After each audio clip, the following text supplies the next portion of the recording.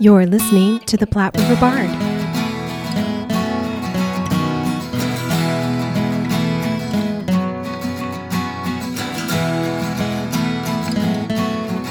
This will be our next installment of our interviews with some of the cast and crew of Our Town, which opened April 13th and runs through April 24th at the Nebraska Repertory Theater.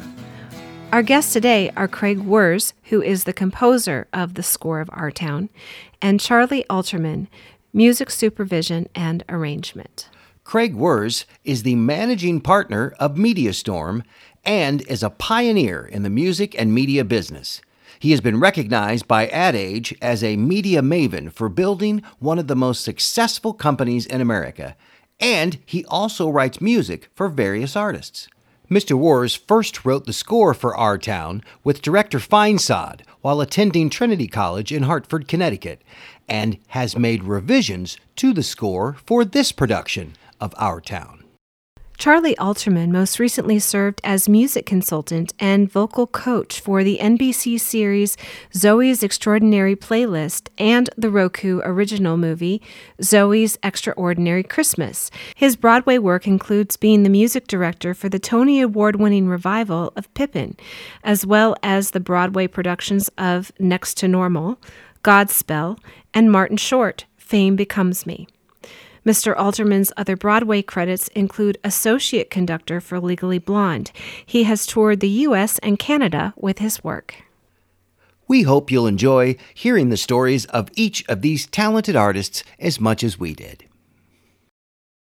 Hello, and welcome to the Platte River Bard. This is Chris Berger. And I'm Sherry Berger. And we are here today with Craig Wurz and Charlie Alterman, the composer and music supervision and arrangement, respectively. Thank you guys very much. Thank you so much for talking with us Yes, today. thank you. It is such a privilege to have you on our podcast. I'm so excited about it. Yes, indeed. And they are, like I said, there's composer and the music supervisor and arranger of Our Town, which the Nebraska Rep is putting on right now, and which we got to see on Wednesday. Oh, no kidding. It was fantastic. I'm just a couple seats away from you. Excellent job, by the way. Congratulations on the production. Yes. Thank you so much. And I'm just going to start off with this. Right to you guys.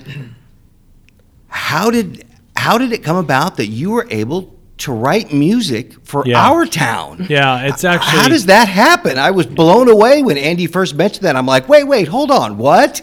Yeah, it's actually a really good question. I went to Trinity College, and I wanted to do something really different for my senior project, which my major essentially was composition in the context of the theater. So I wanted to write for television, I wanted to do film, and I thought starting with live production would be a really great way in, given that we didn't have those departments. So Our Town really touched me, growing up, watching the world get faster and faster and faster, and really aligning to the line that Emily says, in the back half and the third act, that does anyone really realize life while they live it?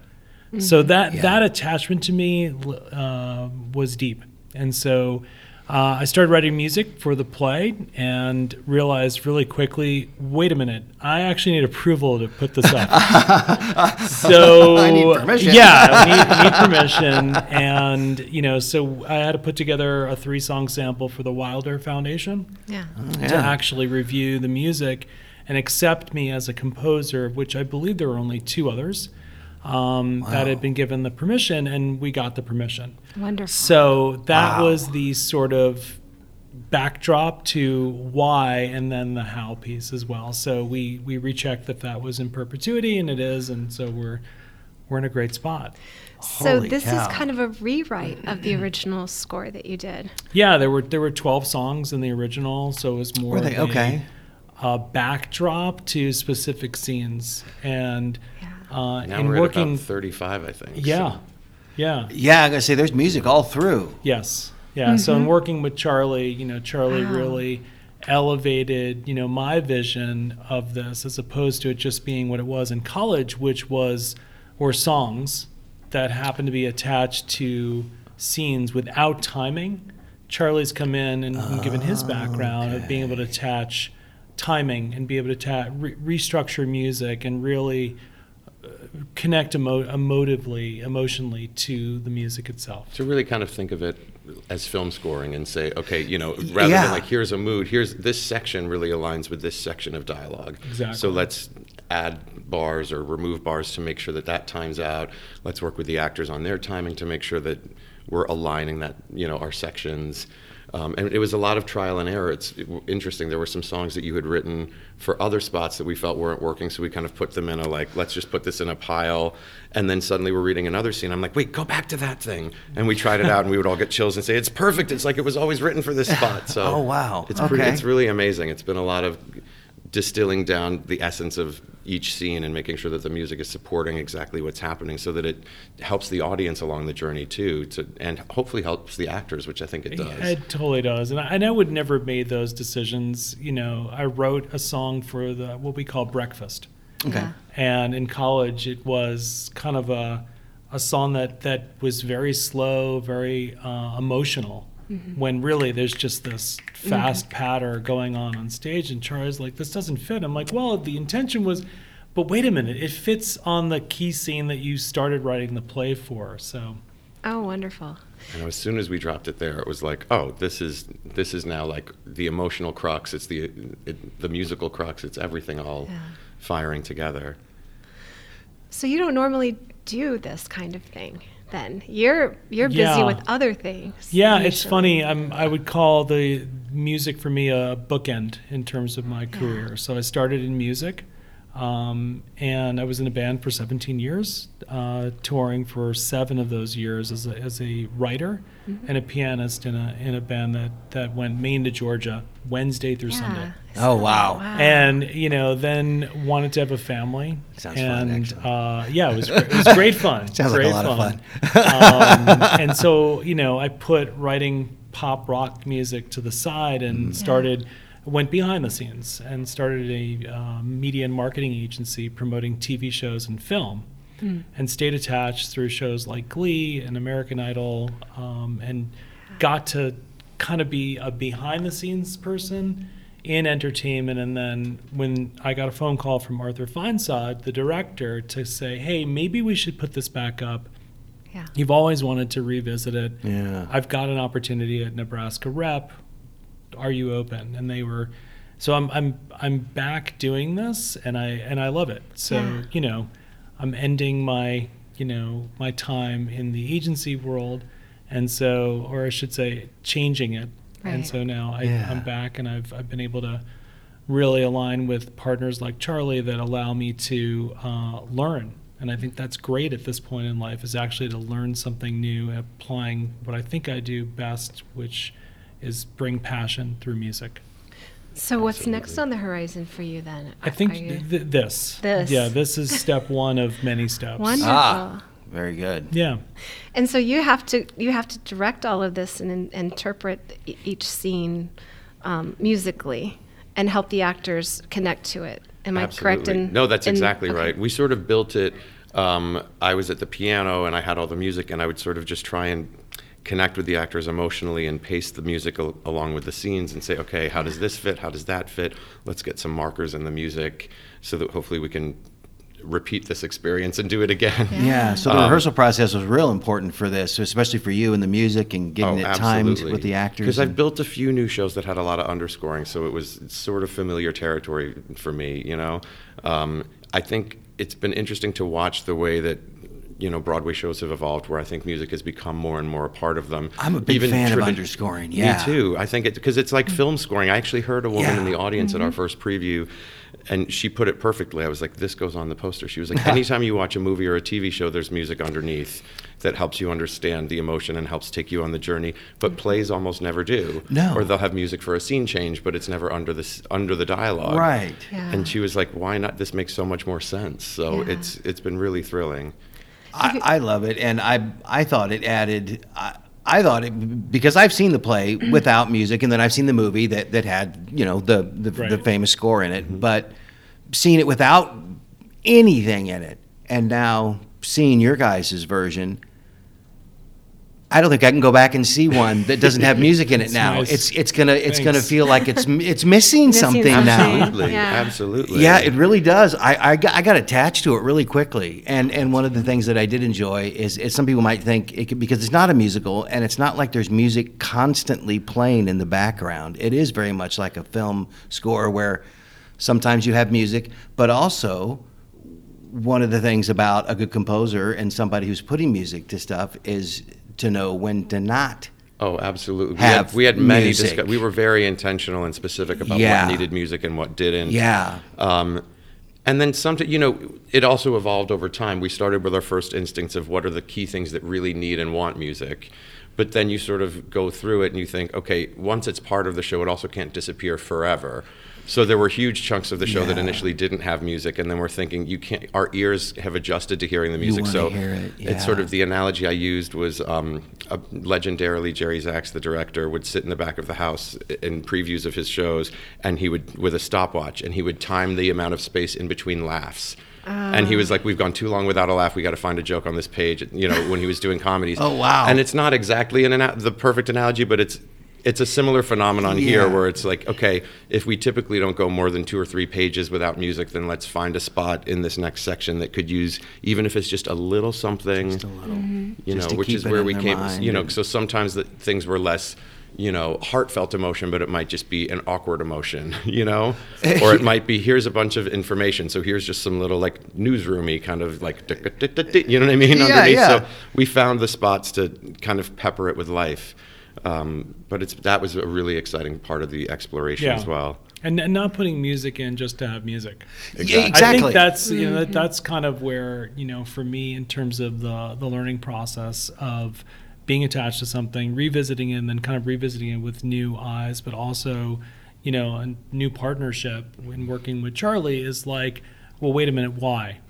If you can't answer the why, why does this go here? Yeah.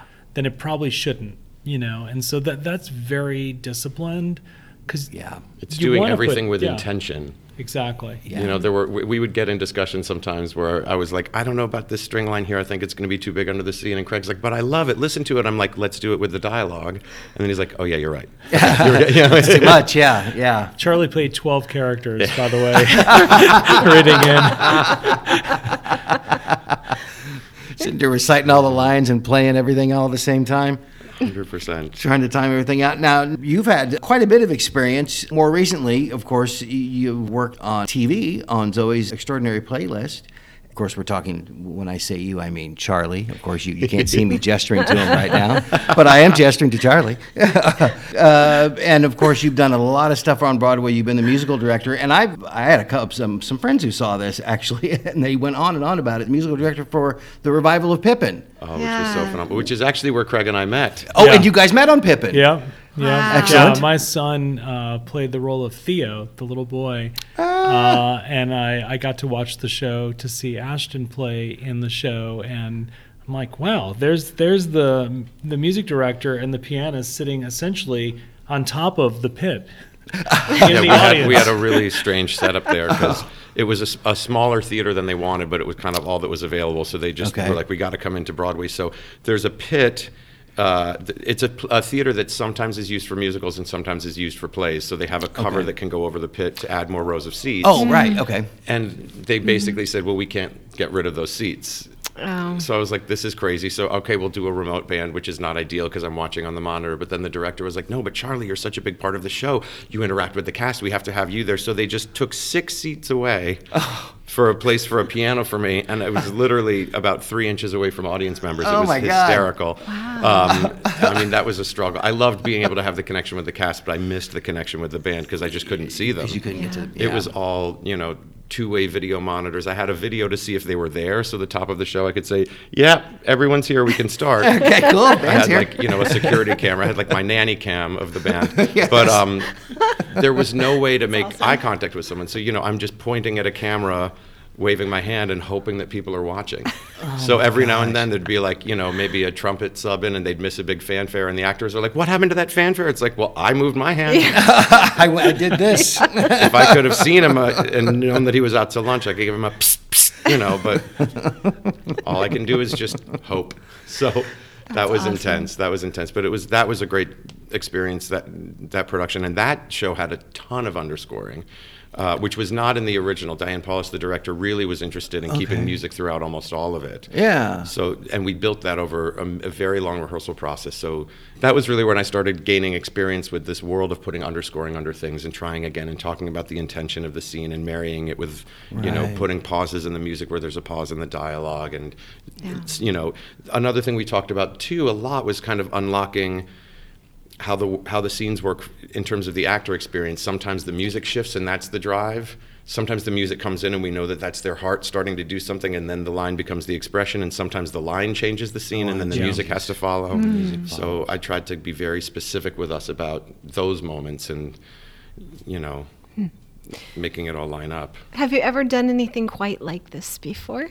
Not exactly like this. I've done a lot of elements of it. Like I said, Pippin had a lot of underscoring, so that was a similar world. But this is, a first in a lot of ways, and it's exciting. I think we're starting to see music in straight plays, and I love it. I'm always in favor of it. I'd love to see it too, for sure. I'm a big fan. Because originally it wasn't written with music, but it was written when it went to film with music. Is that how I understand it? Yes and no. What's interesting with a lot of the plays of this generation is because there always was some music in it. There are hymns that, there's choir practice down this. So there's always been an element of music, but I've noticed, because I also did a production once of The Matchmaker years ago, another Thornton Wilder play of a similar era, and in the script it says that, when the orchestra finishes the overture, and you're like, what orchestra, what overture, what are we, where are we, I think plays at that time often did have music in them that was just kind of uncredited, kind of, and there's a reference like the Harmonia Garden scene, and then the roving violinist comes in with as the orchestra changes to this new song, and it's what violinist, what song, where is this music? Wow. Okay. Who wrote it? How do we get it? So now it seems like any production that's doing The Matchmaker either scraps that or has to hire a new composer and figure it out anew. So it's not totally new, but I'm guessing it wasn't throughout in the way that we've put it throughout. It wasn't film scoring. It was little moments and bursts of music, and probably very bored musicians in the pit with a lot of time on their hands to just sit around. But how bad that is for them to kind of go uncredited if they did do a good job. Correct. I mean, you never would know. Although I've noted, I think credits in general have evolved. It's like when you watch movies from the 40s and it's 30 seconds at the end, and it's basically the cast, the director, the cinematographer, bye. Yeah, that's it. Yeah, that's now we have a 5-page scroll, and you have the name of one driver who worked one day to pick someone up at the airport, and they've got to have their name on the credits. They get a credit. Yep. Everyone's listed except, of course, the musicians who play on it, but that's another story for me. Yeah, and then there's that part. That's true. You get all the animators, but not the musicians. Exactly. Right. Well, we got to see this, like I said, on Wednesday, and for my money, I think you guys really just nailed it with the music. I think it, as far as the marriage of the play and the music together, I was talking with Sean a little earlier. It didn't feel like everything felt like it went together. It didn't feel like, oh well, they added this, or whatever, or everything, and like you said. And I'm a bit of a soundtrack nerd, so I'm sensitive to this stuff, and like you said, sometimes the lines will drive the music, sometimes the music drives the feelings, sometimes it's both together, and it's so well done is what I'm trying to say. Wow, so very nice. Well done. And I would say too, and I'm a giant soundtrack nerd who listens for this stuff. That. So that's amazing. Thank you. I really appreciate it. It really means a lot because you really know what you're talking about. Yeah. I will say working with the cast was invaluable too, because we worked a lot in a vacuum in New York. With me reading 12 parts and having ideas, and this is what I think it is, and calling the director and saying, okay, get on FaceTime with us and let's try the scene, and are we doing the right thing here? But as soon as we brought, real live actors into the room, and we could bounce ideas back and forth with them and make sure that it was all working in harmony, because ideally, we would say this to the cast too, it's like, this should always be helping your process as an actor in the scene, and if it's ever not, flag it, and we'll change it, because it should never feel like, as an actor, you're fighting with the music. It should always feel like the music is enhancing what you're already doing, or or fueling you, or giving you something to work with in the scene. And that perspective is not something you're guaranteed with the director to have a full support of. And I think Arthur's just been, from the beginning, he's just been an open book to accomplishing his vision of this play, but it's so open to everything, literally. I mean, he didn't know Charlie. He knew me. Okay, right. And, all of a sudden, Arthur has been just this, he wants the best for what is the sort of the common outcome of what you just said, which is it felt right. Yes. And He's so been a beautiful he's collaborator, been very open to ideas, very, and not afraid to speak his mind about what he loves and what he doesn't love and what's working, but really smart and insightful. And I mean, he's like a scholar about this play. I think he knows more about Our Town than almost any human being alive. So. Yes. Yeah. We spent some time with him. We got to spend some time with him. Good Lord, I think we got to talk to him all afternoon about Thornton Wilder. So you knew Arthur first, right? Yeah. You knew Arthur, yeah. and then Andy Park had worked with Arthur. That's right. He's the link. So okay, and then you knew him. So that's how that all worked. Yeah. Okay. Yeah. Awesome. How we all came to be in Lincoln. Yeah. Absolutely. You find great people. You run, a notion by them, and it's just been a connected way of working. And I think that's been, just awesome. And again, none of these are guaranteed to work. Yeah. I saw Charlie for I saw him on stage over 200 times, but I also, didn't know Charlie personally, and so I think the rapport we've built, the rapport I've had with Arthur, Absolutely. And then Andy and Christina's support of the show. We were supposed to go up during the quarantine. Yes. And so, they stayed committed to this. Yeah, I remember they really that, wanted to do this for sure. 100%. And I think that's huge when you talk about Nebraska reps' commitment to their promises. I'll continue to say this is an honorable and very, very exciting group of people to work with. Yeah, well, we are so honored to meet both of you. Really, Yes, thank you it's very much. Very exciting for us to meet people who have worked on Broadway and have written scores and all of that. That's just amazing to us. So thank you so much for being Thank a guest. you. Absolutely. It's thrilling to be here. Thank you very much, Craig Wurz. I'll get it right one of these days. And Charlie Alterman, thank you very much. And the play is Our Town at the Nebraska Repertory Theater. Thank you. Thank you. Our Town is directed by Arthur Feinsod and dedicated to the memory of his late friend and colleague, Tony Hall, who directed Dr. Feinsod's play Table 17 in 2007. Our Town opened on April 13th and runs through April 24th. You can get your tickets now at nebraskarep.org. Thank you for listening and supporting the arts in the Platte River area and beyond. Please subscribe to our podcast so you are sure to catch all of our future episodes and join us on social media. We are on Facebook, Instagram, and Twitter. Music for this podcast was used with permission by Screaming Skull Productions. See you next time on the Platte River Bard.